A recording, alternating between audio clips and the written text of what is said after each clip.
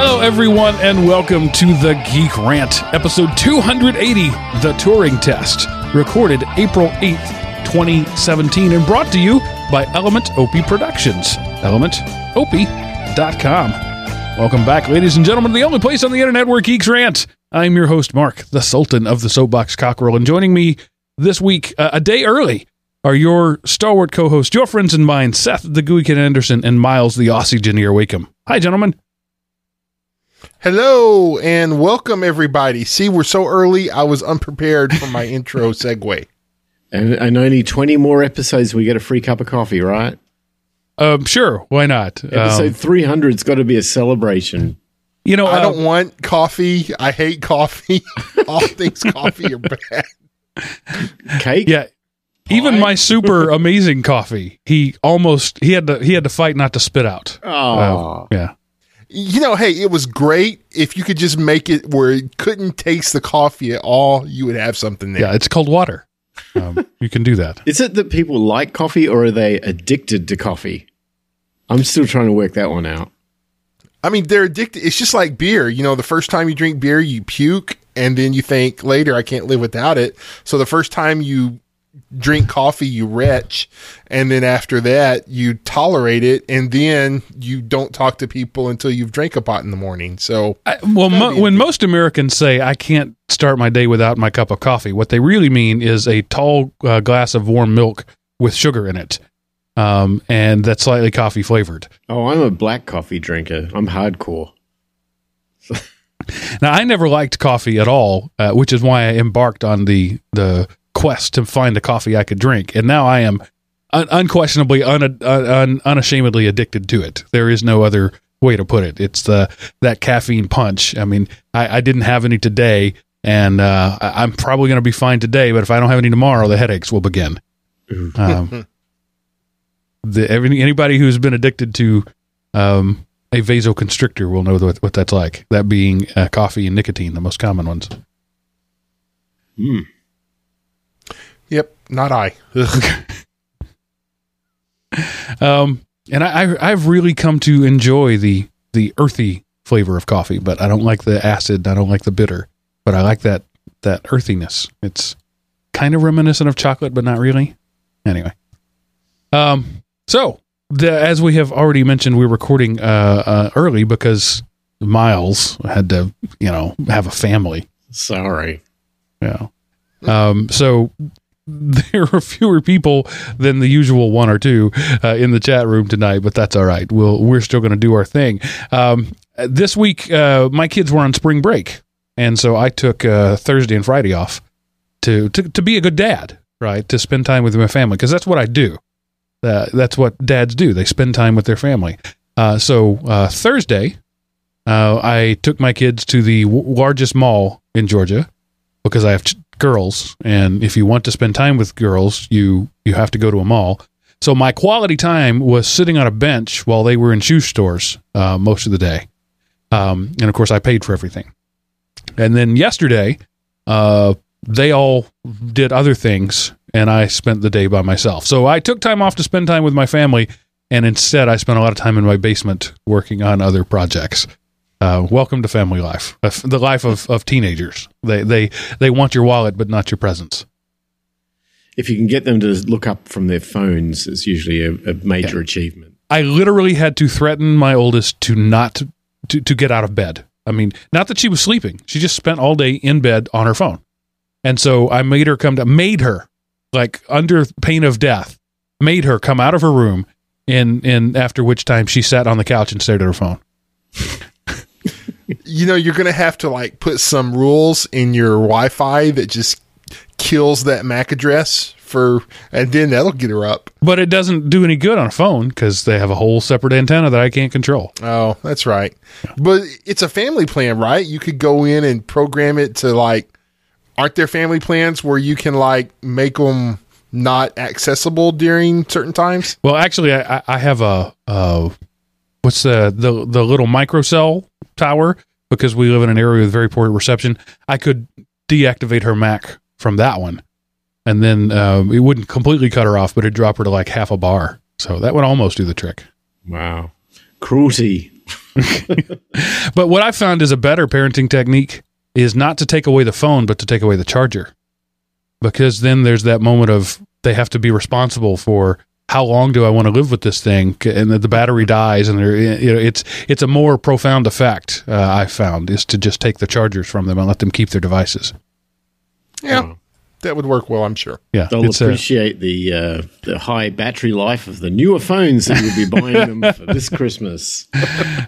Well, my middle one is due a smartphone on her 13th birthday, because that's sort of the rite of passage in our house. At 13, you get a phone.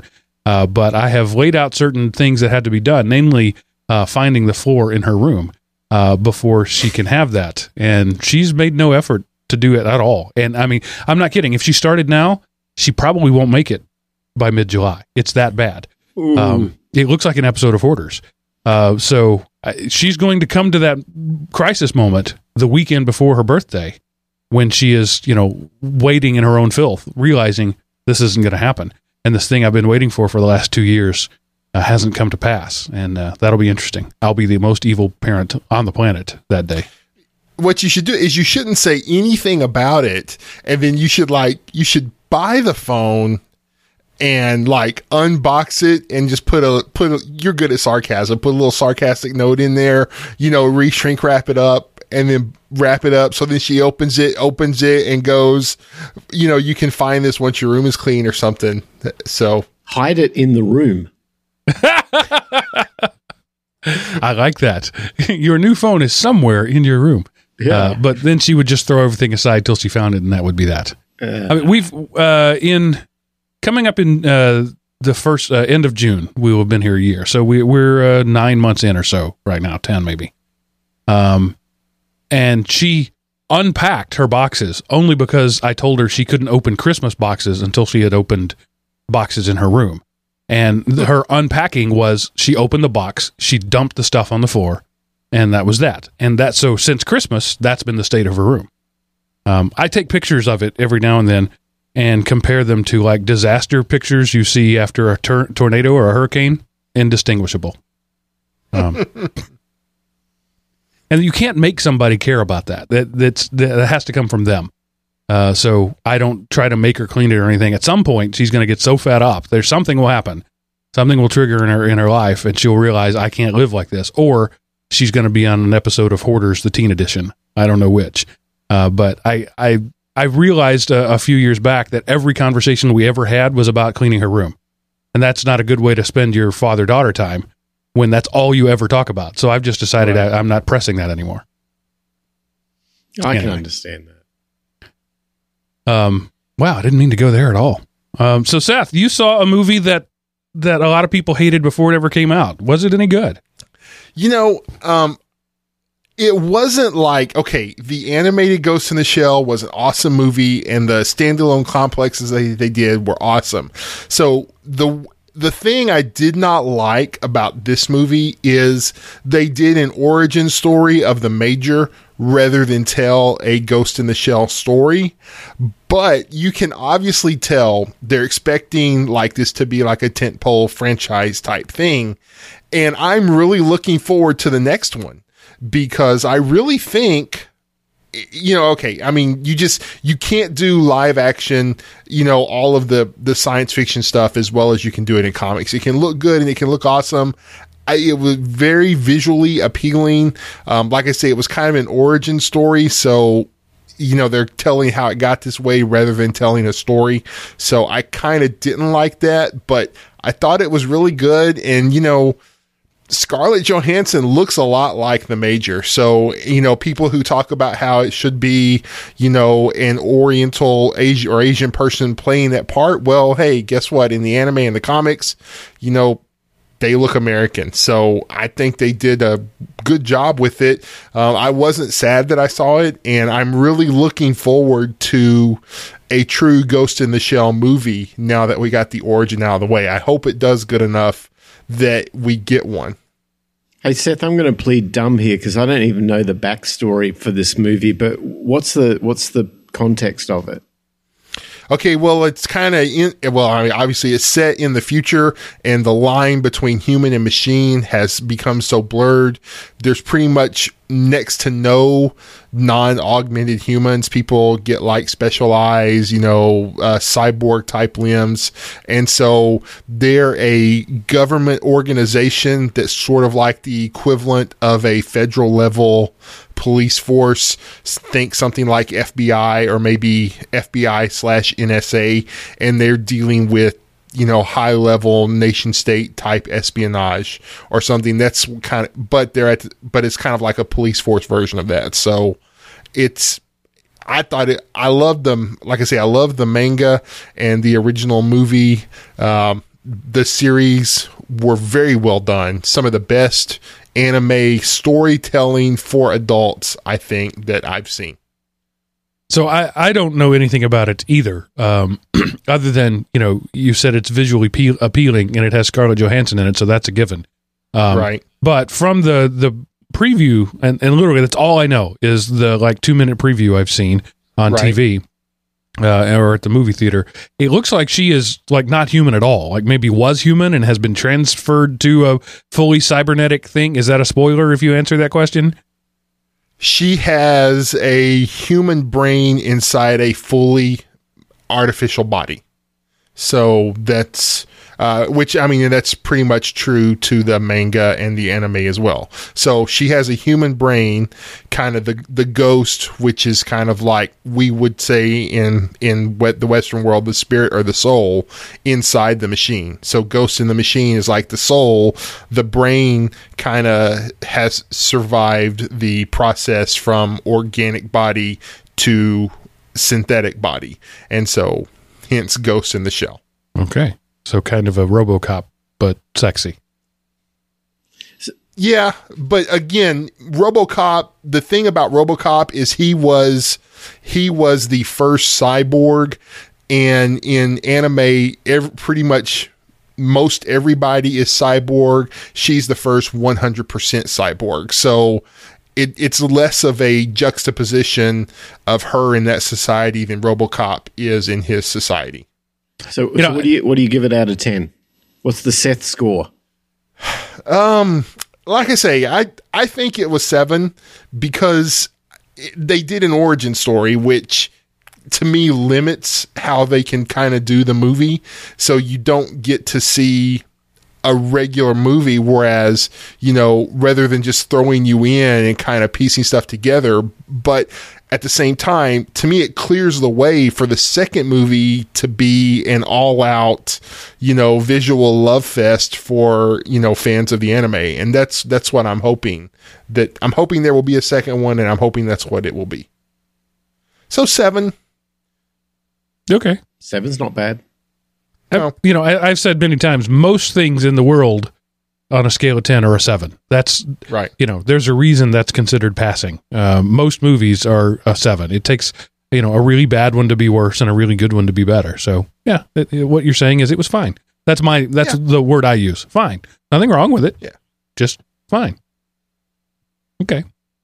My kids saw the new, Disney, it's not even, I don't even, new doesn't even seem to be the right word for it.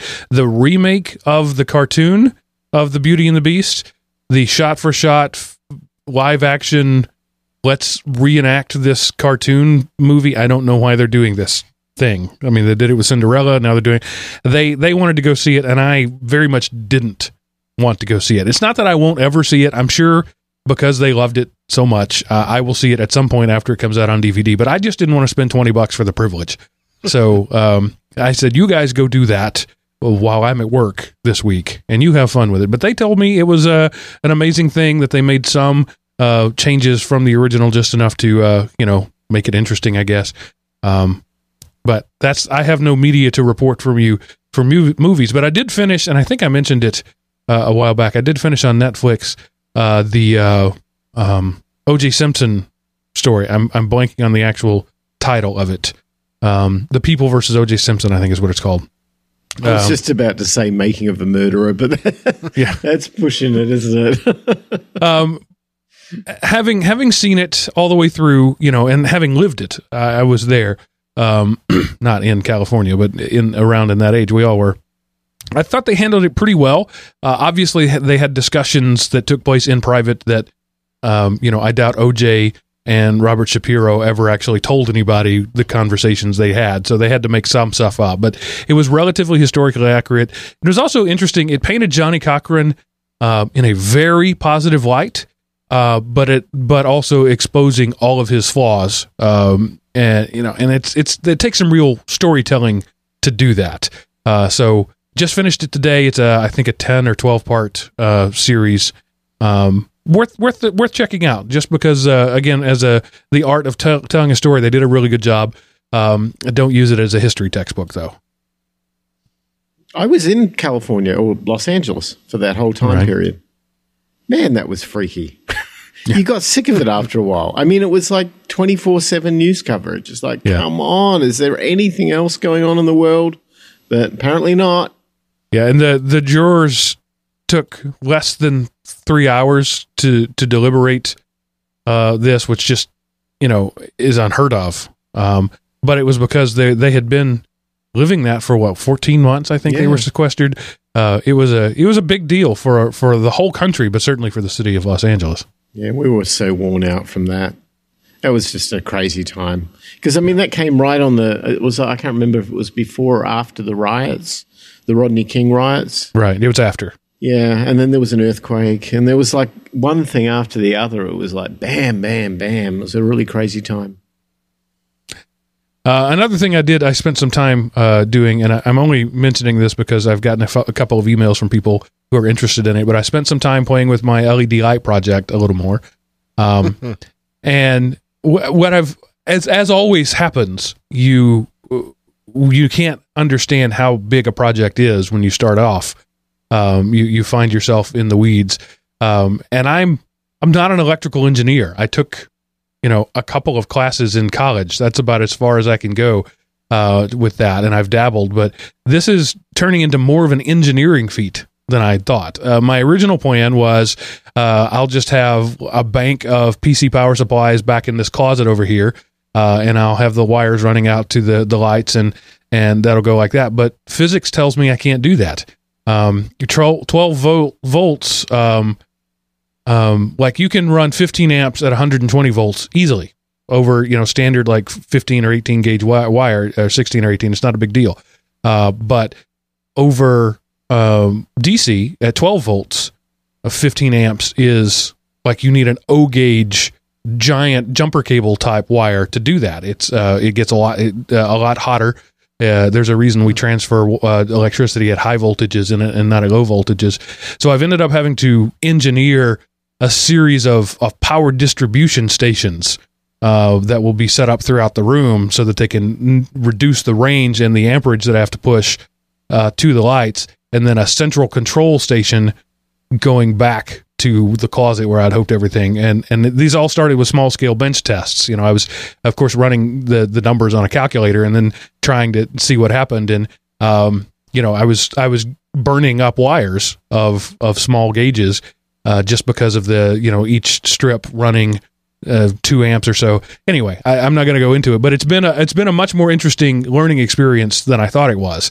And I'm still in small scale. I have all the stuff, and I think I'm ready to start experimenting with large scale, but it's been a lot more engineering work. I thought it was just going to be some coding, but it's a lot more than that. So anybody thinking you might want to follow in my footsteps, maybe don't yet until I can tell you what some of the pitfalls are. Of course, I'm really oversaturating it with light. I'm using way more light than it needs, not for brightness, but for coverage. I want a smooth, even coverage. I'm in a basement situation with exposed pipes and things like that. So I'm trying to make sure that there are no shadows, and I want a nice, even lighting. So even though I'm probably going to end up running this at half speed or half power when it's all said and done, I can't build it to accept half power because something might happen. Sometime I type 250 when I meant to type 25 in the code, or somebody punches a button or something, and suddenly it unleashes the full power, and I, best case scenario, throw a fuse, worst case scenario, set a fire. So I have to engineer it at full capacity, even though I'll probably never use it. Right. Well, we're waiting for the final outcome, and then we'll either follow in your footsteps or run away in the opposite direction. I did find a good source of LED light strips on from Alibaba AliExpress, actually. And I bought them straight out of China. It took them a month to get here, but I only paid $6 per string for a 5-meter string of lights, which if you go on Amazon, you're going to get paying $18 to $30. So 6 was great, and they all seem to be pretty good quality. So at some point, once I have everything all figured out, I'll lay it all out, maybe do a show on it, maybe just do a document dump a la Edward Snowden, and then let you figure it out on your own. But it's been an interesting experience, way more than I thought it was going to be. So just an update there. Very cool. And Miles, you've gone back to the South for more dentist work? Yeah. We, I went down there a while back. I reported from my findings that going to Mexico to get your teeth done didn't kill me. I didn't get kidnapped and turned into a coyote or something. Anyway, so as it happens, we sort of have a theme of family here. My wife needs a lot of dental work, and she works at home like I do, and she works as a clothing designer. So her business is very seasonal. So she's coming to the end of the season. So I had sort of said, kind of threatening, do you want to actually go down to Mexico? I went down there and I kind of broke ground and it didn't kill me. Do you want to go down and have a look? And she's like, well, I don't really, she's got this thing about dentists. She doesn't want to go and sit in a dentist chair. I don't blame her. I mean, it's not the most enjoyable experience. But anyway, we ended up deciding to spend a day down in Los Algodones, which is just outside of Yuma, Arizona, on the Mexican side of the border. So we went down there, and I took her to the dentist I went to, and she went in, and they did an exam, and oh my God. We got some serious teeth thing going on here. So in the end, she needed 6 crowns and a couple of reconstructions and a whole bunch of things I didn't even understand what they are. And, funny story, when she was a kid, her parents were teachers. They worked for a Department of Education in Australia. And Australia had decided to send teachers to build schools to Papua New Guinea, an island to the north of Australia, which is probably well known for its tribes and its, they're fairly brutal tribes. Anyway, she went and spent a lot of her childhood in New Guinea while her parents were building schools there. And as far as dentistry goes, when they have a dentist up in those tribal areas, they come along with a drill that's powered with a foot pedal. I mean, we're talking like 1870 technology here. And she had some fillings done, and they put mercury in there. I guess that's what they did back in those days. And she's been living with the mercury in her teeth for 50 years. So, it's a poison. You got to get rid of that stuff. Anyway, long story short, get down there. Somehow she builds up the courage to go into the dentist's office. He does the exam, and she says to me, you can't come in here. You got to go and wait in the waiting room. All right. So I'm in there for, 20 minutes, half an hour. Nurse comes out. You better come in.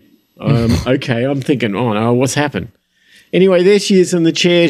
And these photographs up on the screen, because they got really good technology there. They got all these photos of everything going on. And, oh, my God, I see these teeth, and I'm thinking, oh, we got to do some work here, huh? And so she looks at me and goes, well, it's going to be $4,500. I'm thinking, oh, man. But then I worked out what it was going to cost if I had it done in the US. It was like nearly $20,000. It's crazy. So I said to her, well, do you want to do it? And she goes, yeah, I better do it. And I'm thinking, okay, that means we'll come back, in a week or so and do it. No, I'm doing it right now. So, okay, back in the waiting room I go. 6 hours later, here she comes, sort of struggling with this major jaw pain and the teeth thing, but all the teeth have been removed and she's got temporary caps in there. and she's sort of half awake, and now I've got to drag her somewhere through this foreign town, walking to get to the border. And so we could walk about 4 blocks, and then she's getting there gradually. We get to the border, and there's this line of people waiting to cross into the US, and it must have gone for about 100 yards. So we go all the way to the back, and little by little, this line gradually gets through to the US. We get within 5 or 6 people of the US borderline, and she's sort of, in a lot of pain. She wants to deal with this. And I'm thinking, like, what have I done here? I'm putting my wife through this. This is crazy. But, she wanted to do it. Fair enough. It has to be done. Anyway, meanwhile, there's 2 lines. There's our line going in. There's another line on the other side. I literally watched this lady faint and fall on the ground on the other line. I'm thinking, oh, this is great, isn't it? Anyway, we get through. Immigration guy checks the passports. Yeah, go on. In you go. Got to the car, drove home, and it was so simple. But now I've got to go back next week and do the whole thing all over again because they've made the porcelain teeth now, and now they've got to fit them. So, yeah. Anyway, long story short is no one died. No one's, seriously deformed. And we saved $15,000. So there you go. It's hard to argue with that. I mean, as painful as it might have been, it would have been that painful anywhere. So other than the standing in line for a couple hours, if somebody said, "I'll pay you $15,000 to go stand in this line for a couple of hours," seems like a pretty good deal. Yeah, but here's I'm curious on your opinion on this, right? Mark, you're married. I put myself down on the front line to try this out because I'm willing to sacrifice myself, to protect the family. That's kind of what you do, right? But then your wife goes in there and decides she's going to do it, and then you realize it's too late once you're in there. If this was a big mistake, and you're carrying the whole thing on your shoulders, it's not a great experience, I must admit. But in the end, it worked out. So what do you do? I would do that. I think if Mexico were closer to me, I would not hesitate for $15,000. I mean, it'd be worth making the trip. So I think that's definitely something to keep in mind. Well, the guy who was sitting in the waiting room with during some of the time I was there, he flew in from New York City to do it, and then there were people all over the place from Canada. Apparently Canada doesn't have good dental coverage or something, maybe certain plans at least. Very popular with people coming in from long distances away. So, well, yeah, I mean, you spend $5,000 on a flight and a hotel and all of that, you still save $10,000. Yeah, yeah, absolutely. So anyway, I would say at this point, it's an in-progress little project here, and probably by the end of next week we'll have the final outcome. But I would say at this point, it looks really like something I could openly recommend to people. But your mileage may vary. Hey, don't hold me accountable if you. Yeah, I'd much rather hear that from your wife than from you. She had a couple of fillings. She had a much more extensive work done. Right. Yeah. But she's willing to go back, so I guess that means something. Yeah. Yeah, she's a trooper. And then Seth, you I saved the best for last. You're getting to exercise your speaking skills tomorrow. Yeah, our pastor is out this week, and I told him, hey, I think I might have a message, if you ever would like a week off. And so he said, hey, how would you like to preach this week? And I said, okay, so I'm going to preach. Yay me. That's cool stuff. I know not everybody who listens shares our religious beliefs, but to be given the responsibility and honor of teaching in a Sunday morning environment, that's no small deal. That says a lot about you and about what he thinks of you. Yeah. Well, and like the first time, I've been going to this church for a long time, and the first time I ever had, the opportunity to share in an organized setting, it was on a Wednesday night service, and I sat up there, and the senior pastor on one side and the associate pastor on the other, and it's like they were watching me to make sure, I didn't, like send everybody to hell or anything. And so, that's been years ago, and I've preached occasionally and do some teaching. So I don't know how good I am, but it's something I enjoy doing. Do you get to call somebody a sinner? It just depends on if that works into the sermon or not. So I know, Seth, the person he's most likely to call a sinner is himself. Yeah. All right. I just have one little bit of listener feedback this week, not because we didn't have a bunch, but because I wanted to keep this relatively short because of the recording time. But Rick, longtime contributor to the show, sent me an email. Actually, it was addressed at you, Seth. But unintentionally, he has epitomized the open source mindset. And I'm going to read his email, and then I'll give my comments about it afterwards. It says, "Hi, guys. In a recent episode, Seth bemoaned the fact that he can't get a, quote, real view of things on the internet because sites try to tailor their content to his likes by way of cookies.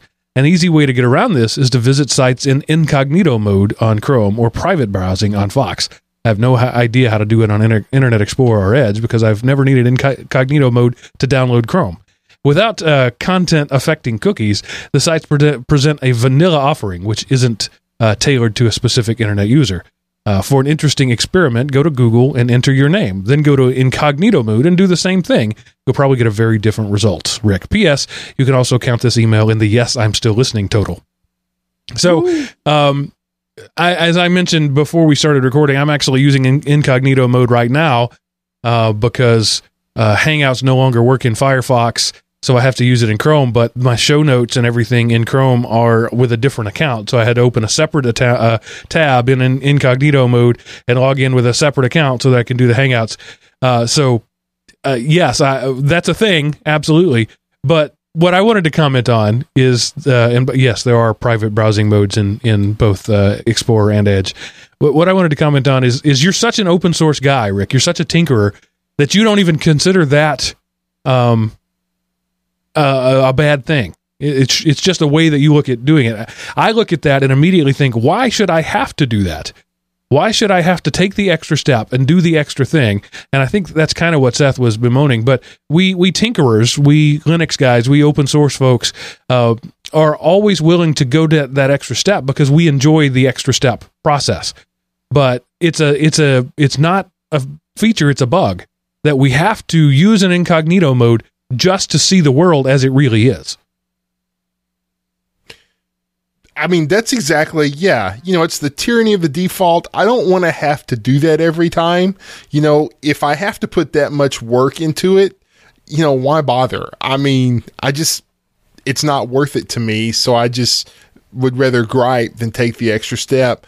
And I have seriously thought about loading up a bunch of VMs and each one having okay, this is my Facebook VM, this is my email VM, this is one where I'm not going to sign into either one but I'm not going to do that work. It's too much work. And, I don't have the beefy resources to handle all of that on one computer because I have old cheap stuff.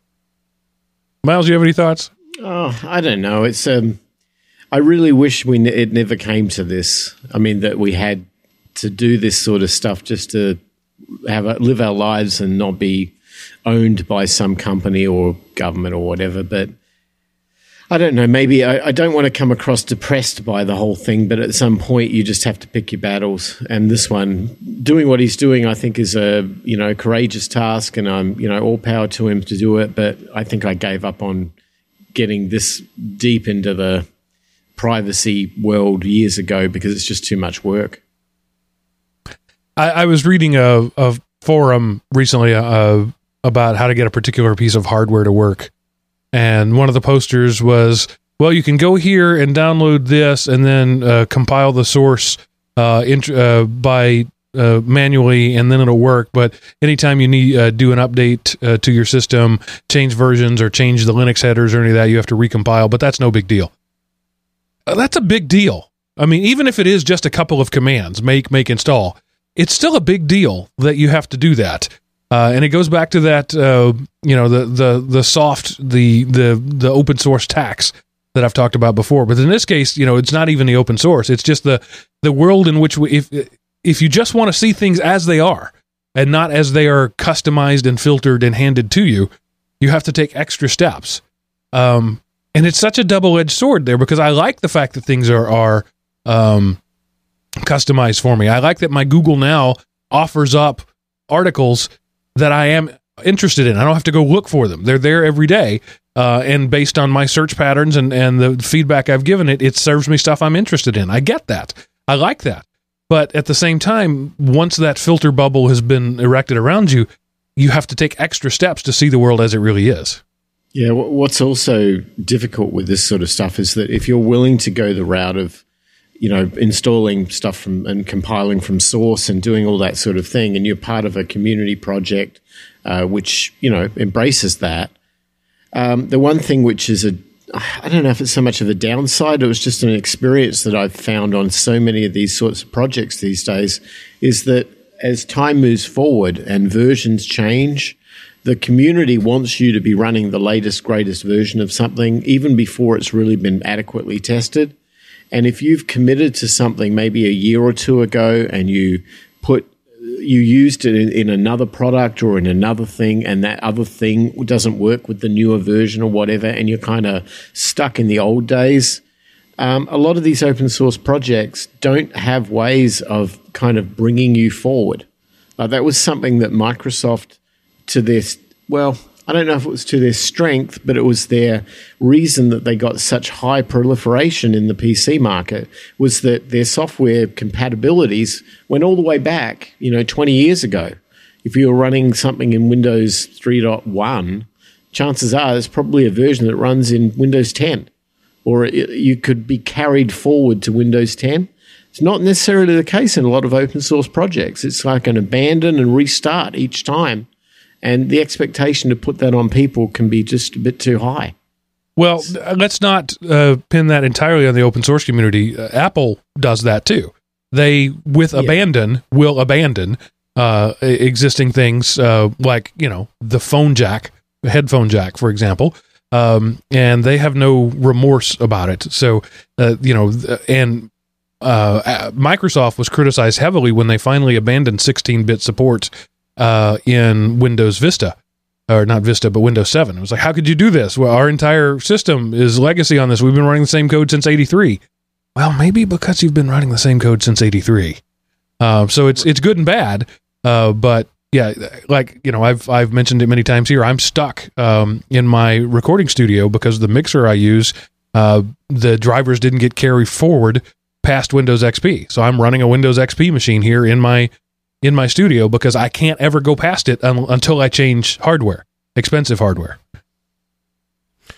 And I wonder, I'm all for companies making money because, whoever, people got to eat, but is it that the internet costs more than my, upfront charge to the, my ISP pays, or is it them trying to squeeze a turnip dry by cataloging all that information so they can aggregate the data and present it to customers for additional ads and all that kind of crap? If it costs more, then I need to know that, have a different package, hey, I paid for the leave me the bleep alone option. That's why my ISP is twice as much as everybody else. Quit doing all this stuff. But is it just the fact that, hey, look, nobody thought about this. We can make an extra 20 cents a day if we, customize the crap out of this. So I just wonder, like I say, I'm pro-capitalism, and so I want people to make a living, but I am anti excessive profit. So I'm a modified capitalist, I guess, or a capitalist with a soul. So you're not a human, you're a MAC address. Well, and we could also throw in there while we're whining about things. Why does a business pay 2 to 3 times as much for the exact same service as a home user? ISPs aren't the only people that do that, but they're certainly the ones who are the most blatant about it. Your 100 megabit stream costs $100 a month, unless you're a business, and then it's $1,000 a month for the exact same service. I mean, is it the exact same service? Usually you get more less restrictions on you if you're a business class. Well, yeah, maybe you get to run servers, or you get more than one IP address. things like that. But in terms of the things that matter, the actual bits flowing in and out, it's the same pipe, literally the same piece of copper. Well, yeah, it's the same piece of copper, but they restrict certain ports for home users. And then there's other. I worked for a cable company for a while, and so I kind of talked to some of the back end people, and there were some different things they did to the company's stuff that they didn't, or they did to the home users, whereas the companies were basically said, you better know how to secure your stuff because we don't do it for you. Right, but why do I have to pay extra money to do more work? Yeah, well, you're paying extra money because they're not. I don't know.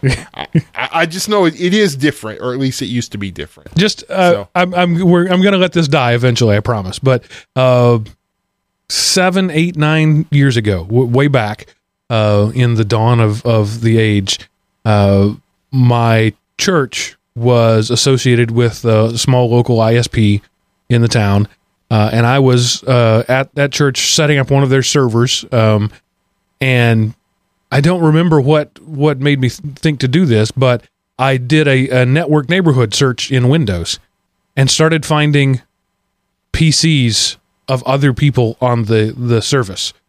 So the ISP had connected everybody in such a way that C drives were open to the public, to other people connected to their network. I reported that to the network and said, "Hey, here's a security flaw that I found here. I'm pretty sure you didn't mean to do this." So their response was to make it so that people on the same ISP couldn't see each other at all. So if you ran a mail server, you couldn't mail to somebody on the same ISP. If you had a website, your website wasn't visible by people on the same ISP. So they went from wide open to completely black, neither of which is the right answer. Somebody who didn't know what they were doing. Exactly. And so I ended up having to, since I hosted the church's website on my home server at home on the same ISP. And so I ended up having to set the people up at the church so that they could edit their own web page. They had to use a proxy service that routed their traffic through California and back just so they could edit the web page for their own church, because the ISP had gone from all to nothing. Wow. So if you think your ISP is on top of it, you're probably wrong. Now, moving on to the discussion at hand. I've called this show the Turing Test. This came up as a discussion that we were having after we stopped recording last week about the concept of replicating things. So let's go with Ghost in the Shell. That was a good lead-in. If the Major had a body that was exactly like her old body, would it matter if it was a reproduction? Alan Turing posed the test of, is a computer alive? If you can have a conversation through some terms, either voice or text or some way, if you can some way communicate with a computer and not tell that computer wasn't a person, then it could be said that computer is alive. And we have software engineers who've been trying to pass the Turing test, the Alice project, for example, for years, and nobody's even come close yet. You can fool them for a few sentences, but eventually it just doesn't work anymore. So we just had this thing. We thought we'd talk about, what does it mean to reproduce something, and does it matter? At what point does it not matter anymore? At what point do we're in the Matrix, and the reality is so good, and in many cases better than the real reality? Will it matter? I mean, the sci-fi writers have had fun with this over the years. Eventually, virtual reality becomes better than reality, and then people live their lives entirely in virtual reality. That's a plausible way to think, right? Humans act like that. Seth, could you see that becoming a real thing? I mean, I hope it isn't a real thing, but I look at people who, you go out to eat with people and you don't know why you're eating with them, because everybody is looking down on their phone, and it's easier to text someone rather than talk to them. And so, yes, people could definitely live virtually and go their entire life without really connecting with people, because there's just something wrong when when you force a layer between you and someone else. Well, just take Facebook, for example. Facebook is a highlight reel. Nobody posts on Facebook, that they clipped their toenails last night. Facebook is a highlight reel. And for some people, it's a low light reel. For people who want attention from others, we all know that person on Facebook who will post a status like, I can't believe what just happened. And then, basically validate me, tell me I matter. But that's an example of the fact that we are interested in not only putting the best face of ourselves forward, but also we're interested in seeing the best of everybody. Facebook is a small microcosmic example of that virtual world where it's better than the real world, and so we spend time there.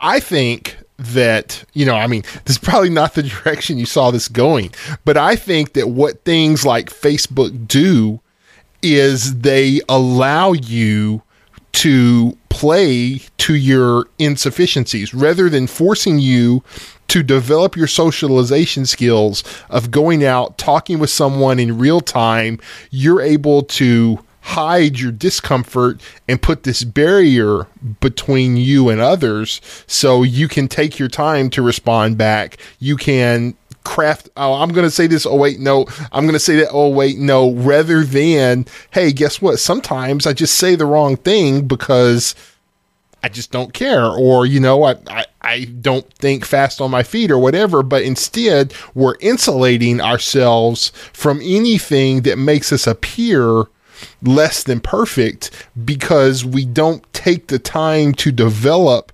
character anymore. We take the time to develop people's perception of ourselves, and Facebook and other virtual things play into that in spades. And so you take a shortcoming and you build it into a problem because you keep propping up the shortcoming rather than dealing with it. But isn't that like to go to your original point about, is the reproduction as good as the original?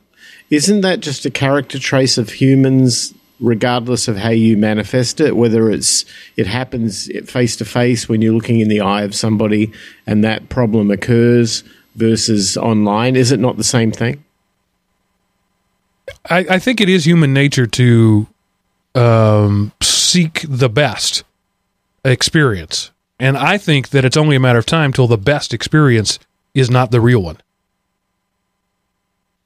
But what's your definition of best then? Well, that's different between within the individual human at the individual moment. One of my core beliefs is that people always do what they think was the best thing to do at the time, and people have rationalized all sorts of amazing things. But nobody has ever done a thing where they said, I know this is entirely wrong. This is the worst thing I could possibly do. I'm going to do it. Now, they may do something that they know isn't right. They'll eat that fourth helping of lasagna knowing that it's going to make them miserable later. But in that moment, the desire to consume outweighed. In that moment, they thought that the best thing for them at that moment was to eat rather than to not eat. And there are people who at the moment believed that it was the best thing to do to gas Jews in a gas chamber because that was the right and righteous and best thing for them to do. And people will always do the thing that they think is right at the time. So to answer your question, I can't answer your question, but there will come a time when the artificial becomes the best more often than it isn't. That's my prediction for the future. Yeah, so I think that I don't use Facebook. But I don't have necessarily a problem with people using Facebook. What I have a problem with is when people believe that their life in Facebook is more important and more valued than their physical life with people. In other words, they will not go out and meet somebody for dinner, but they'd prefer to sit on chat with them online all night. That to me is it's almost a crying shame in the face of humanity that you don't interact with humans. We are social animals. That's part of our biology. But if you deal with crippling anxiety over saying just the wrong thing, that dinner out is torture. And being able to interact and, like Seth said, to present your best face forward, to spend an hour crafting those 140 characters, that is better to that person. Yeah, I don't want people to be lonely either, though. I mean, I'm an all-inclusive kind of guy. I like to bring those people along and create a comfortable, safe place for them to have a good time and socialize and exercise their human need. But, yeah, no, I understand what you're saying. And see, I'm going to disagree with you. You said that is better. That is easier. Easier doesn't always equal better. And people don't always do the best thing. People almost always do the easiest thing instead of the best thing. And then the problem is, it's just like, okay, when you're working out and training, whether you're training your body or you're training your mind to learn a trade, I can't do that, but I can get a little closer and I keep trying to get closer and I keep trying to get closer. And the next thing you know, you can do that, but not only something else, rather than that's too hard, I'm not going to do it. Well, the next time I don't even want to get that close. And then the next thing you know, you spent all day in the bed on your phone because that's easier than having a real life and engaging with people and fixing yourself up and opening yourself up to criticism.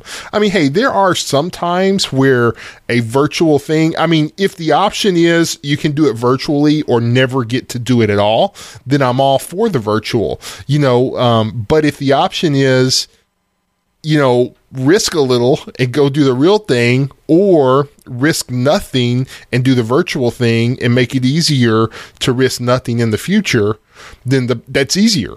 It's so much easier. And I fight with myself all the time because I could literally spend, all I need is like a big enough water bottle and some snacks, and I could spend days upstairs and never talk to anyone, and I could be okay with that. But that's not what is best for me. That is what is easiest for me. And having the virtual makes what is easiest even easier and makes what is really necessary harder to do in the future. You're right. This is not at all the direction I saw this going, but I'll run with you on that. You said that people don't do the best; they do the easiest. Well, in that moment, they believe that's the best. If humanity were good at doing the right thing over the easy thing, we wouldn't need police. We wouldn't need churches. We wouldn't need all sorts of things that we need. The fact is, humans are fundamentally broken in their ability to do the right thing. And so somebody has to teach them to do the right thing. First, what the right thing is, and then how to deny their instinctual urges to do the wrong thing. I'm bringing in my own personal religious beliefs there, but I think history backs me up in saying that humanity is bad at doing the right thing for the sake of the right thing. So is it if I'm hearing the gist of this, the concept of reproduction versus original, we're looking at this in the context of what's easiest, right? And if the reproduction, which might be a virtualization of an original thing, in other words, virtual social communication on Facebook, it's being adopted and its success is because, not necessarily because it's better than a real social interaction, but because it's easier. Is that correct? Well, that's the branch we've kind of out on at this particular moment.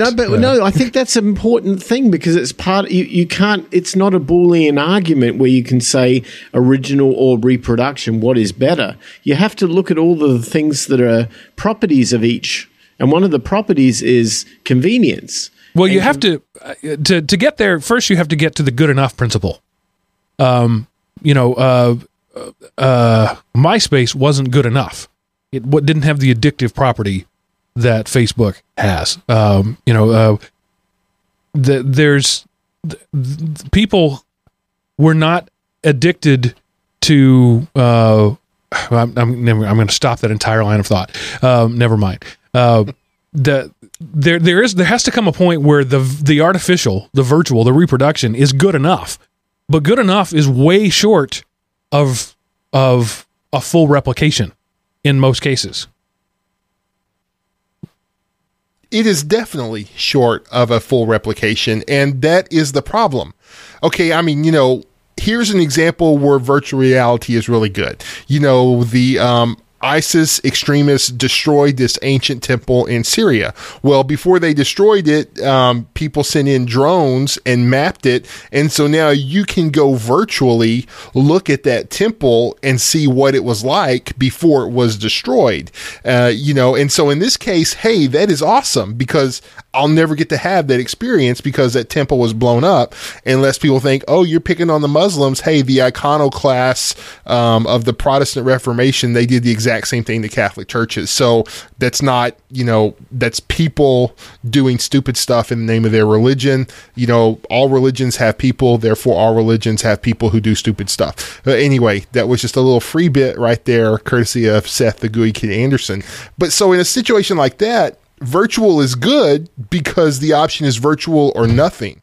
And if you're training, hey, it would be cool to have a doctor train on a heart transplant virtually so that way his first time isn't my heart. He's at least gone through so virtual can be awesome when people put it in its proper place. The problem is people surrender to the easy and then they stop there. And so, if your anxiety is so bad that even seeing a picture of somebody drives you crazy, then, hey, something like Facebook, blogs, chat rooms, they can be a good thing to work you up to where you can get to go outside. But if your goal in life is to, be able to charge a pizza on a credit card and spend all day in your PJs, and open up the window in your bedroom so you don't have to open the door for them to slide the pizza through, then we've got a problem. So, virtual reality, good or bad, it's to degrees. Well, let's go ahead. First off, triple word score for iconoclast. But also, I want to focus on that subset that you brought up there that we were talking about, the good enough principle. Because I forget who said it. It might have been Linus Torvalds said that perfection is the enemy of good enough.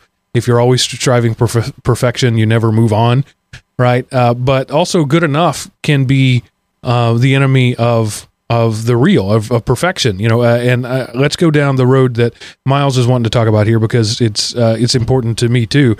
Digital reproduction of audio, the MP3. The old heads look at MP3s and say, these kids don't know what real music is. They think an MP3 is good music, because it's good. It got good enough. And there's an entire generation of people now, my kids among them, who have never heard anything other than MP3 music.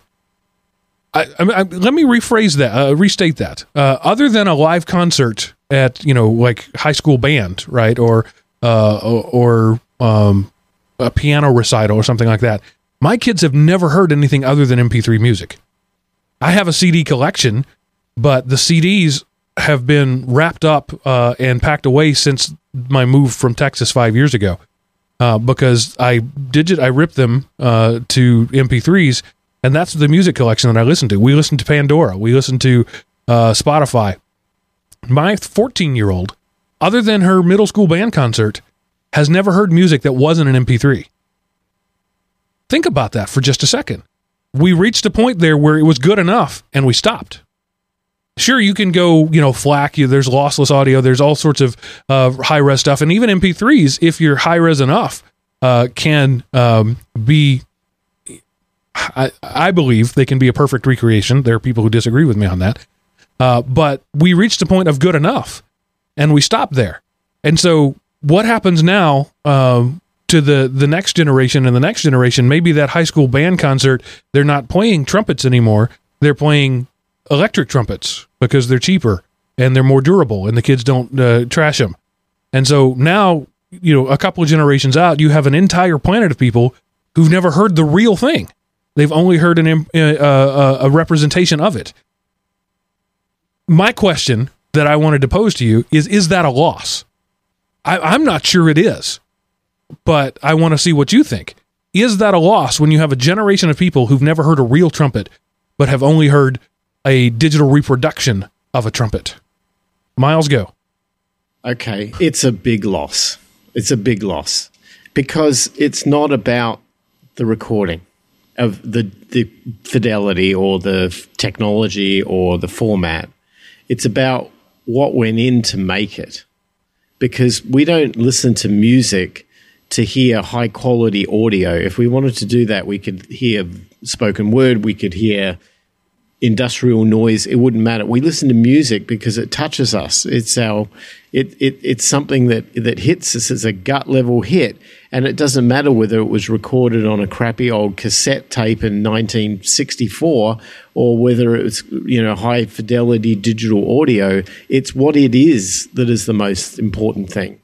I've been lucky enough to have spent many years inside the music industry in Los Angeles working. And I think that I always felt that while I was there, I was working through the 90s. I guess it was probably about 1989 and through to about 1995. And that was a very important period for the whole Hollywood sound thing, because this was when compact discs became of age, and it's also when digital recorders became of age. And I always was struggling trying to find out why it, I worked in recording studios that were old, consoles that were from 10, 20 years ago, and 2-inch tape and compressors and, old school stuff, the hard stuff. A microphone's quality was more important than the tape you put it on. It was stuff like that.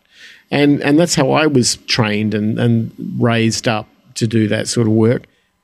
And I was always struggling to try and find out why some of the greatest recordings that I was lucky enough to have witnessed or was in the room at the time or whatever, why they were so good. And it was because the artists are human, and they've got this ability to project their own humanity forward in a way that gets you, that is contagious, that you feel, that you sense their anger or their love or their sorrow or whatever they're progressing, whatever they're expressing, it gets to you.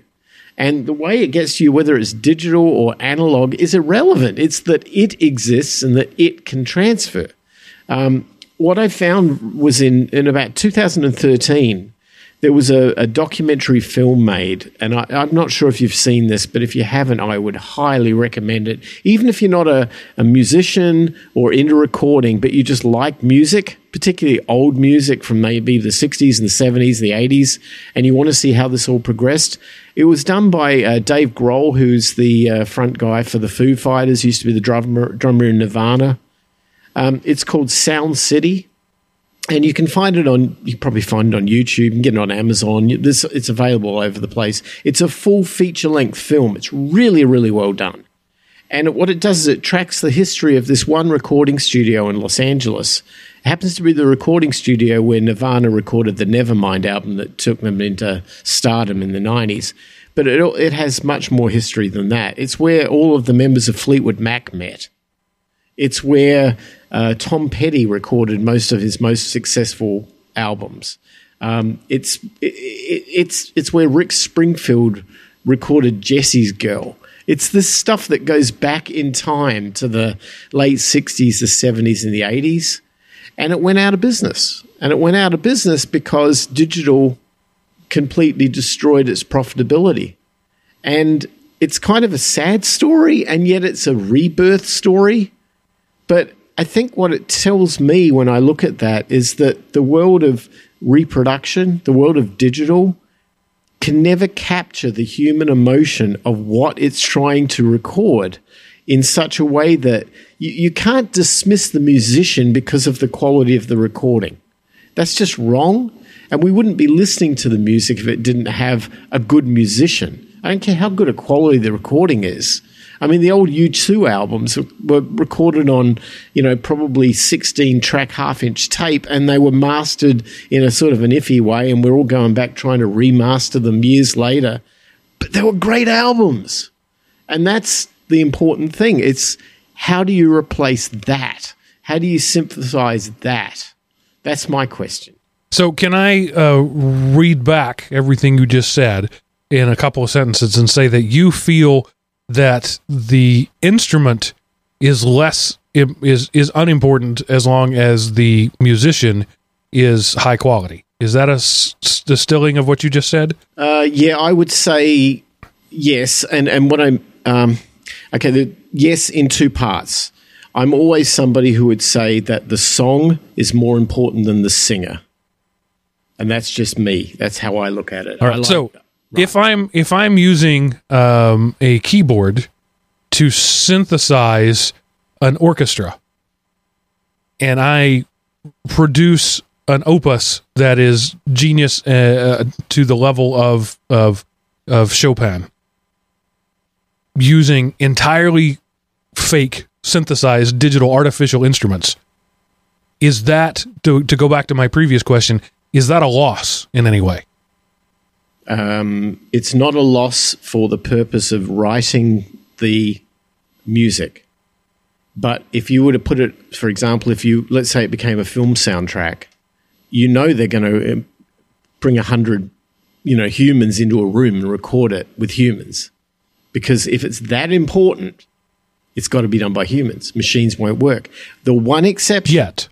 Yeah, well, there's one exception, and that is that you use the synthesizer as an instrument intentionally, that you want the characteristics of the synthesizer to be the instrument. It's not taking a role of trying to reproduce something and establish like an initial version of it so that the original can then be done when you're actually really serious about the end result.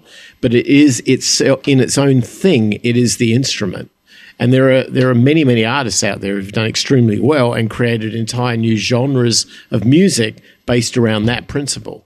So yeah, it wasn't until, I guess, really the 60s, right, where the psychedelic music movement came about, happened because for the first time we could create sounds that didn't exist in nature. And so that became a new instrument, and it was all over the place. Funky keyboards was sort of the touchstone of that decade. We recognized the 60s by the artificiality of it, because they were playing with this new medium of sounds that didn't exist in nature. The Moog synthesizer, changed everything. But I want to go to something that I know you were going to talk about, and I know you know what it is, and I know what it is, but Seth doesn't. So Seth will be the stand-in for our listener here as I explain to him the concept of amp modeling. So there are a series of pieces of hardware produced over the years that had a signature sound. A guitar amp, for example, produced by a particular company for a particular period of years, just had this ineffable quality to it that everybody who you could listen to somebody and you could know that that's a Les Paul guitar played on a Marshall half stack. You just know it because the qualities are there. Well, but because digital technology has gotten to that point, people have now turned that ineffability into math, and they've made it effable. So you can now model all of those great amps of the 60s and 70s and 80s and all that great combination. And with the push of a button, not even the pluck of a string, you can reproduce the sound of that particular guitar plugged into that particular amp, running to that particular set of speakers with a fidelity that is able to fool even the most discerning ear. So I go back to my initial question, that in that case, the artificial has reached good enough. Maybe it's not perfect. Maybe it is, and maybe there's just no way to know. But we now have this good enough quality where for literally a couple of $100, I can have dozens of the world's best amp, millions of dollars worth of equipment, digitally recreated at the touch of a button. I see that as, the world moving forward. There are other people who see that as, the Armageddon for the arts. So, Miles, I'm going to let you have your say. But Seth, based entirely on what I just said, the facts, what are your thoughts on that? think the whole conversation is spurious, Mark, because you already had an artificial sound, and so you're changing one artificial sound for another artificial sound. And so... Well, hold on. I don't understand that. So if I pluck the string on a guitar, that's not an artificial sound. That's a real sound. That is a real sound that you have modulated mechanically through vacuum tubes or later through, electrodes or whatever. You're not hearing that sound. You're hearing it distorted, amplified, remodulated.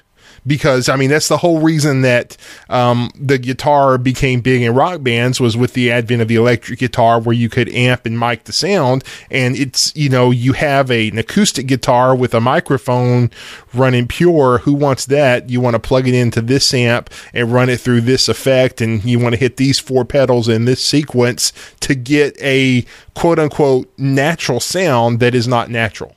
So, the musician, because a lot of people at church here, they're serious about their guitars and their amps, and this vacuum tube doesn't sound good. I've got to spend $50 to get these vacuum tubes because they're the only ones that work with this amp. And they would tell you that it is a big deal, but I'm not that musician, and so for me, it's not a big deal. So I posit that within 50 years, make it 100. Within 100 years, people will not be plucking strings attached to wood anymore. Finding a good source of wood, for example, is getting harder.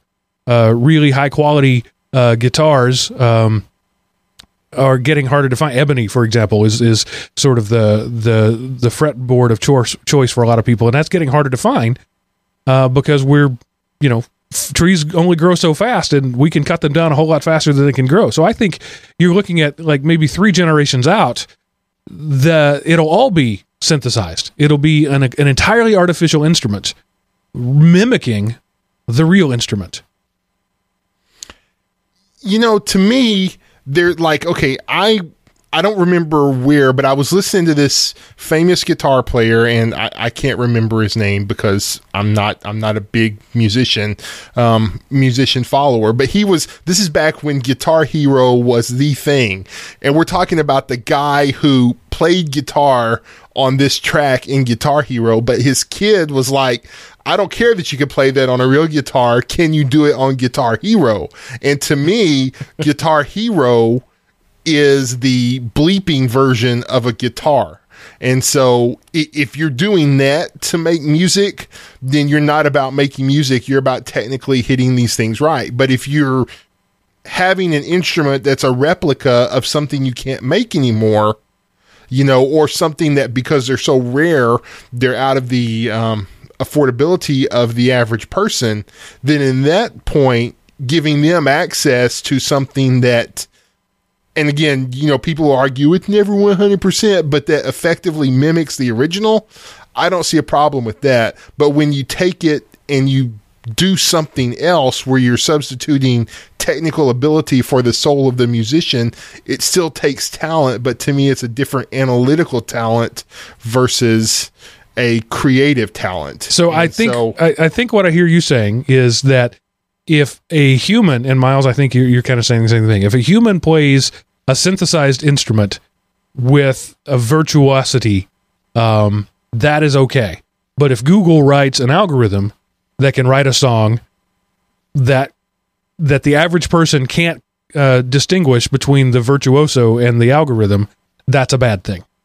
I don't know if it's say bad. I think it's unrelatable. In other words, a human being creates an expression of their humanity in music. And, they can also paint and be poets and all the other parts of the art forms that are out there. But in this case, we're talking music.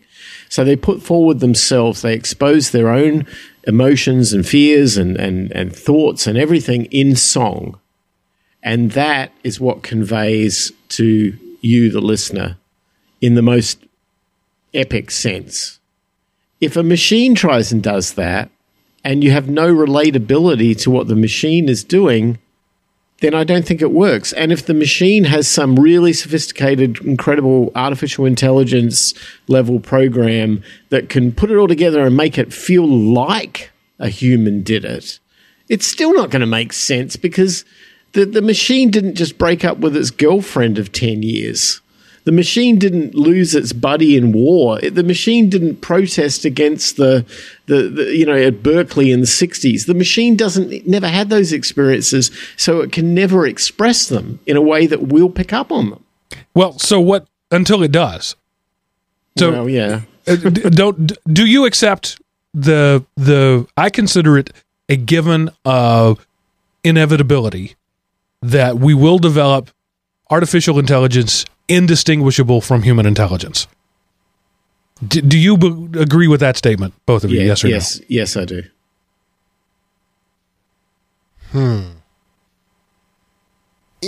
Indistinguishable, I think, is the key word there. So while it probably wouldn't be the same as, but indistinguishable from, I can give that, because you can already, wow, how did Google know I wanted to eat there? Well, it did that. What is our intelligence but our reaction to all the data we've been exposed to?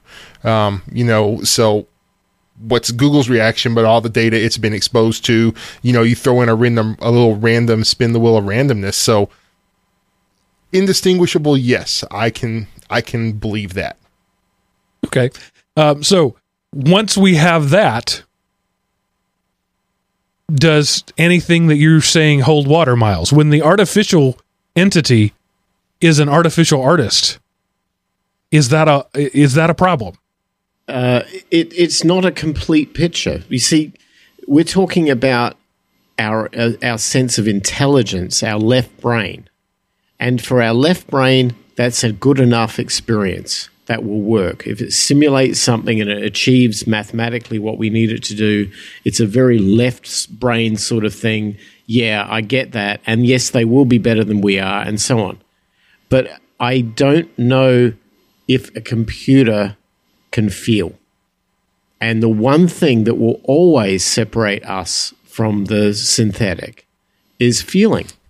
And that is the essence of art. And it's the essence of music. And it's the things that, as much as we never give it the right attention in school, it never gets budget and all that sort of stuff, all that sort of left brain stuff, when you're on your deathbed and you're looking at the prolific experiences, if you're putting your bucket list together, I guarantee, but it probably doesn't have solving mathematical problems on it.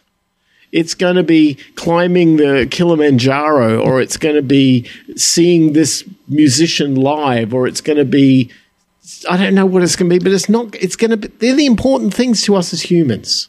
All right. So Seth, I know you had a cat, bird, canary thing. Go. I just going to say, I find that people would think I would be arguing Miles's point and he would be arguing mine. What makes harmony so good intrinsically is the mathematical relationship to the pitches.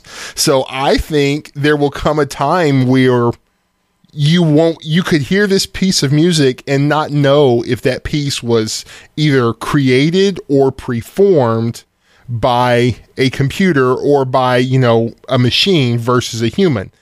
I think, now granted, I don't want to go see Watson recite poetry, even I would rather go see a human recite poetry that Watson wrote. So I understand what Miles is saying. I don't really care. There's no difference between, going to see Watson in person versus, when he does a Facebook Live session, but going to see people.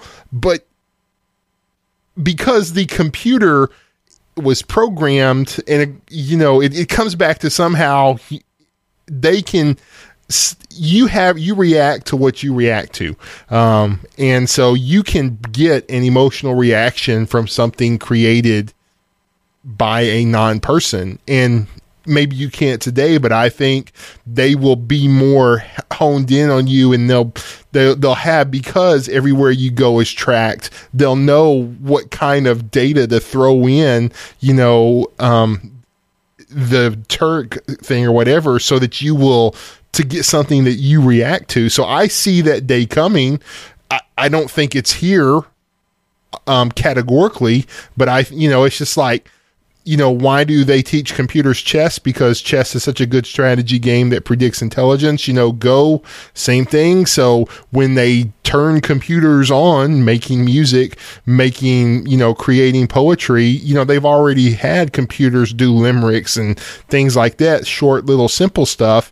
And it's kind of hard to tell, was that randomly created by a computer or was it by a poet?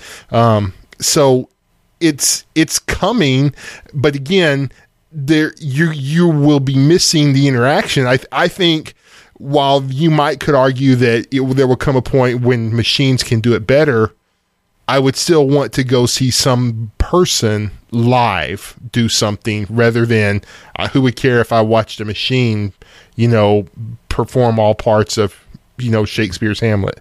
Well, and I think what you've both said there in different ways is you've referred to the scarcity of the thing.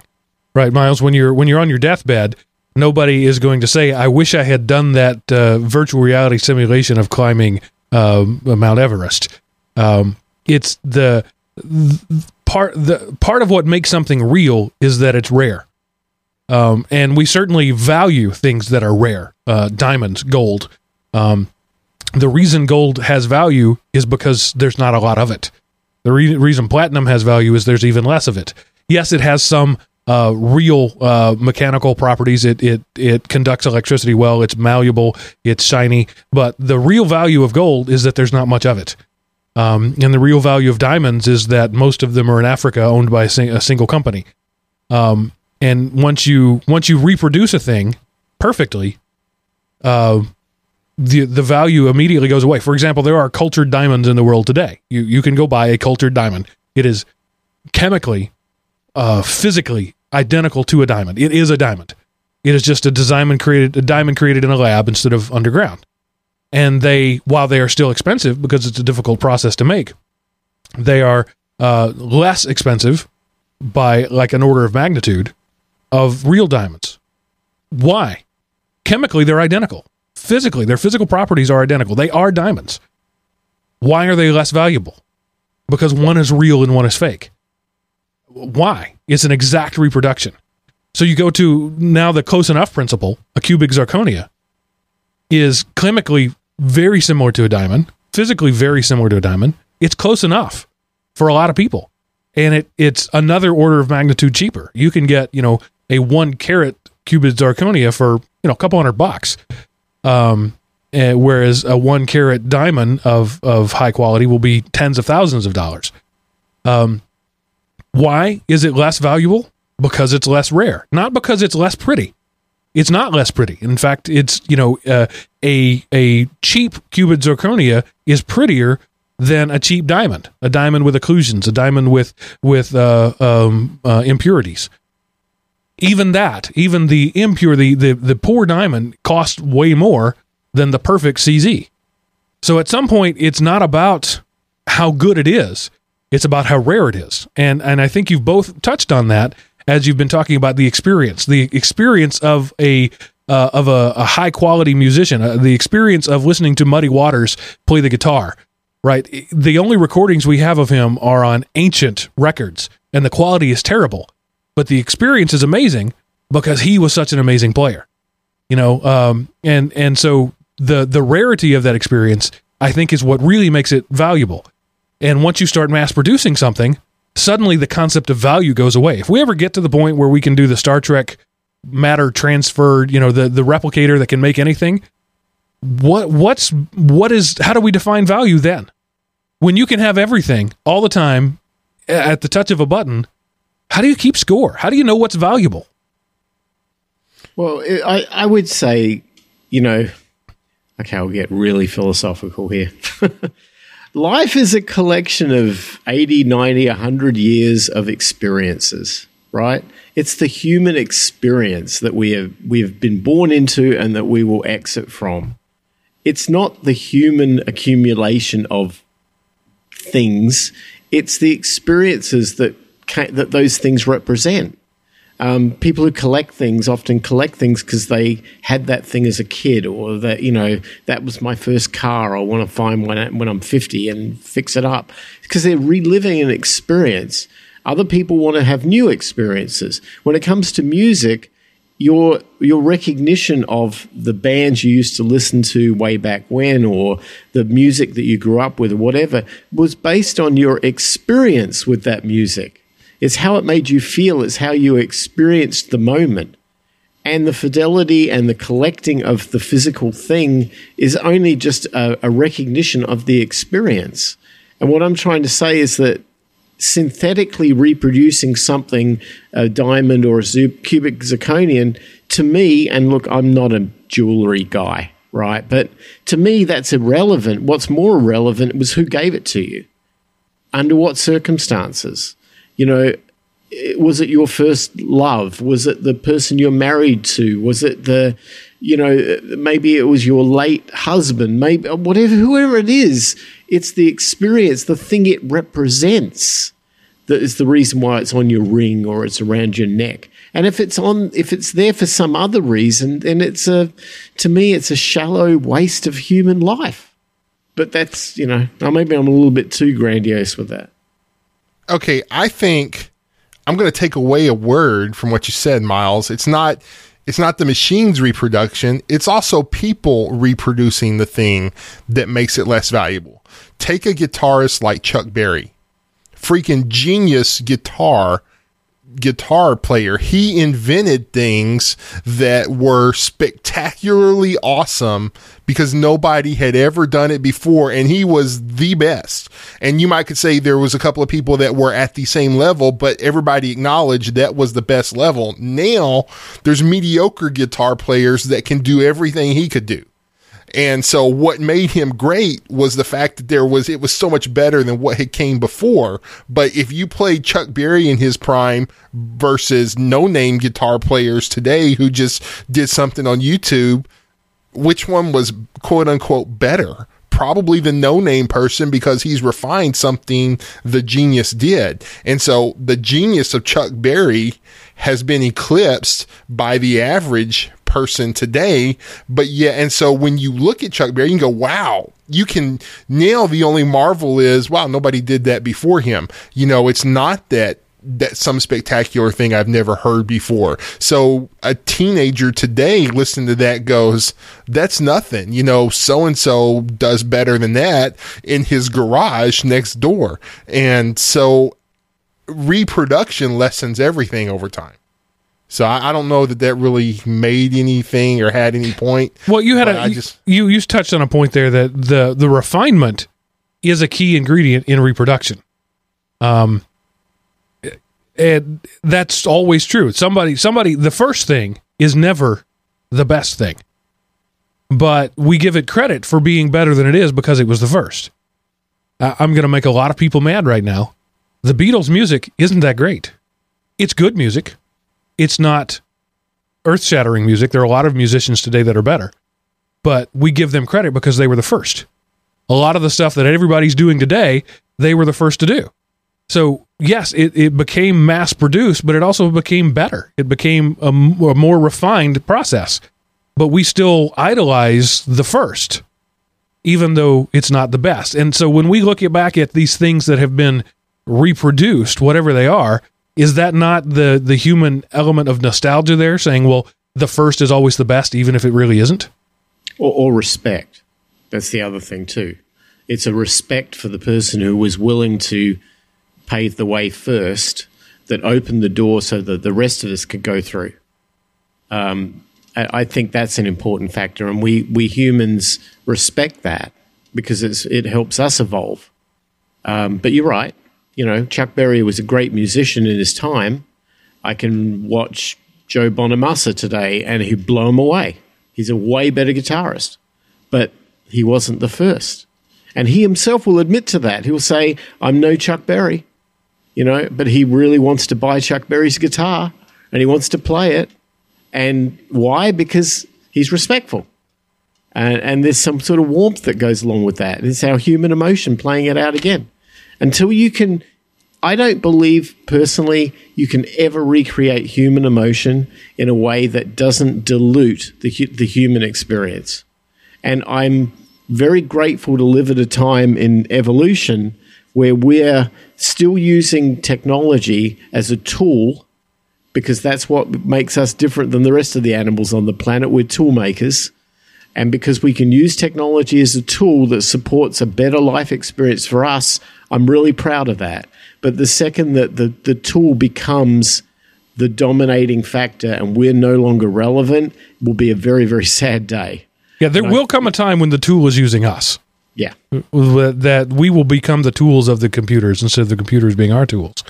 I accept that as an inevitable reality. And then computers will be sitting around having this discussion in the year 2795 about, how code just isn't written like it used to. So I hadn't thought about that respect element. A lot of nostalgia is, remembering the good and forgetting the bad. And we do that. There is a reverence there. We reverence the first. We reverence, and we consider the first the best, even though, as Seth pointed out, it almost never is. I think we've reached that point where we're talking around in circles. But it's an interesting discussion of, to reproduce something is to lessen its value, or is it? Seth, you were going to say? Yeah, I mean, it does. It lessens one value, but it creates a different value because, sincerity or imitation is the sincerest form of flattery. The problem is with the kids today, dadgummit, they have yet to learn that they're standing on the shoulders of giants in whatever field they're doing. You talk about how MySpace didn't have the addictability of Facebook. Well, Facebook took the things of MySpace that were good, dropped the bad stuff, and then they didn't develop something new. They refined something that was there the same way MySpace had done to Friendster. Google did that to Yahoo. Yahoo, poor Alta Vista got left out in the cold. They did it first, dadgummit, but Google did it more popular. That's the problem that's missing with this generation is there's not the respect of the people who've gone before.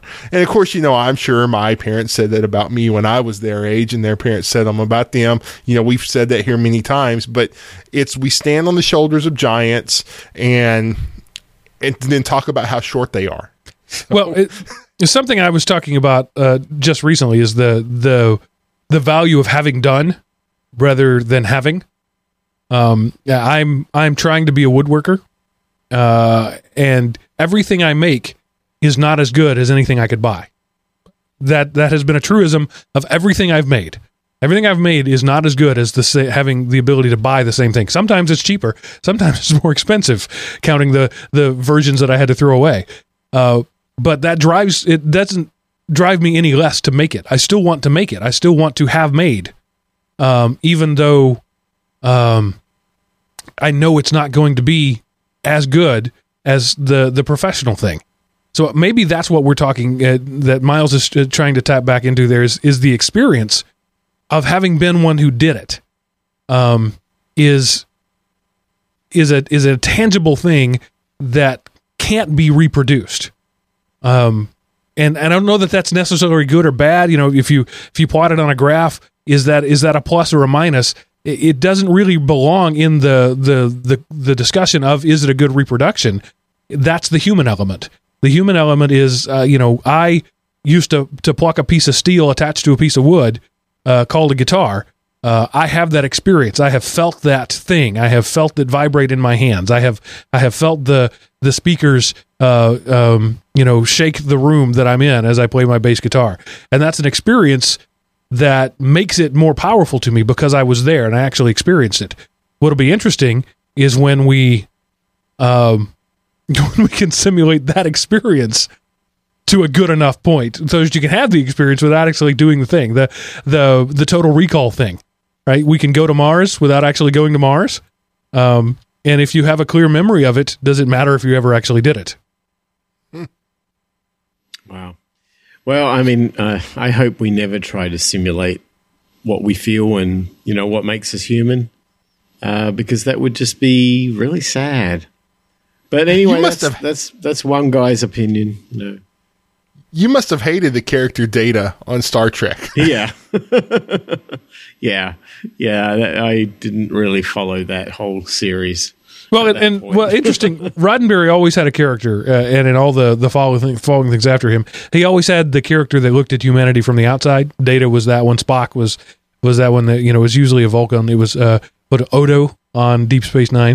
The non-human who wants to be human was always there. Right. He recognized the value of looking at the things that can't be attained. So it's just interesting that you brought that up. He didn't like Data because Data was an artificial. And I mean, let's face it, Mark. If you had to guess which side of this conversation Miles and I would have been on, you would have been wrong. Yeah, wouldn't have pegged that. You'd think that. Being a software engineer, that I'd not be the guy who would be so pro organic and analog and original.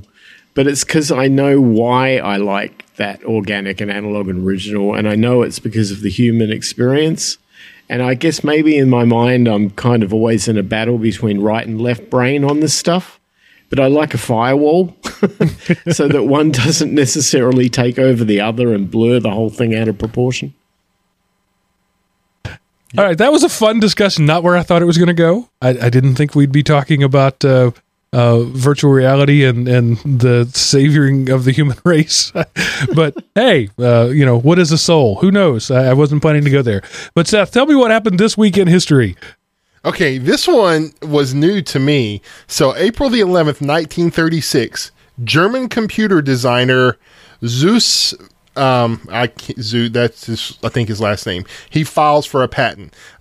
German computer pioneer Konrad Zuse files for a patent for the automatic execution of calculations, a process he invents while working on what would become the Z1, Germany's first computer. In the patent application, he offers the first discussion of programmable memory using the term combination memory to describe breaking programs down into bit combinations for storage. This is the first device to calculate in binary with translations to decimal. He goes on to build a series of computers, and from 1943 to 1945, the 40s, designed the first high-level programming language. Plank what? Plankaku. Yeah, okay. So, it's German. So, and I can thank my great-grandfather for not letting my great-grandmother teach German to my grandparents. So, darn it. Okay, that happened this week in history. Yeah. Back to you, Mark. And he was the first, and therefore the best, because he did it before anybody else. So his code was better. Come on, we're America. We invented the computer, right? Well, apparently not. This German guy did it. So, good thing it didn't come a little earlier, or maybe, Germany would have won World War II. So, I have no comment on that, but that's just a fascinating bit of history. Okay, this is the part of the show where I tell you where you can feed back to us. Let us know what you think. Go to elementop.com, click the Contact Us button at the top of the page. Answer the world's hardest CAPTCHA. Fill out the form there, and that gets sent to me in the email. It gets priority in my in-basket, so I appreciate it if you do that. Also, you can dial 559-IM-OP and leave a message on our Google Voice account, and we'll play it here on the air most likely. Or you can send an email to geekrant@elementop.com. Let us know what you think. This has been a wide-ranging discussion. I'm sure we've made a lot of people mad on all sides. We've upset the religious and the irreligious, the right-brained and the left-brained, the artists and the engineers. So there's equal opportunity to hate on us. So let us know what you think, elementop.com. Now, Seth, what do you have to lower my productivity this week, thus making you look like a better hiring option? Okay, this one could really do it here. If you go to faceresearch.org/demos/famous, there's a list or several different pictures here. You can pick a couple of them and then view your average, and it will kind of give you a composite face based on the people you pick. So you can log in to get extra images. anyway, I just thought it was kind of interesting and thought this really has a chance to derail you at work. So, what would happen if you could somehow combine, let's say, Lucy Liu and Orlando Jones? What would their child look like? You click average, and it looks kind of like a man in drag. So, anyway, it's just kind of weird. Go there, click and see what people's love babies would look like, I guess, for lack of a better way. So this is just basically overlaying their pictures, right, and lining up the things that match. That's interesting. There's the X-Men seem to be overly representative here. Well, yeah, you can, like I say, log in and get access to more than 30 extra images, including the casts of Sherlock and the Avengers. So, it's just, obviously this probably came out about the time, because you look at these pictures, like a lot of the actresses and actresses I recognize don't quite look like this anymore. Right. So, you can tell that some of these pictures are a little old. So anyway, this really has a chance to derail someone, because, oh, wait a minute, what would happen if I do this person and this person, and then your manager comes by and says, hey, why don't you do that at home? Here's a box for your stuff. So, Carl Urban, Hugh Jackman, and Simon Pegg makes a pretty good looking guy. Just gotta say. Weird, but that's what we count on you for. We count on you for the weird. So that's it. We got nothing else. Any other words of wisdom, final words of comment or torment from either of you? Not a thing. Don't dig for water behind the outhouse. Okay. But somebody had to learn that. That's anyway. I read read a book recently on the history of drinking water, and that was actually a thing somebody had to figure out at some point, that if you got water from where you get your where you take a dump, people get sick. So somebody had to figure that out. They were the first, and therefore the best. The best. I'll give you a quick saying that I'll leave you with. It's a really, really valuable one. The saddest thing in the world is a shelf full of dusty trophies. That's all I'll say. So dust those trophies, people. All right, we'll see you next week. I got nothing else to say. Happy Easter. Bye, everybody.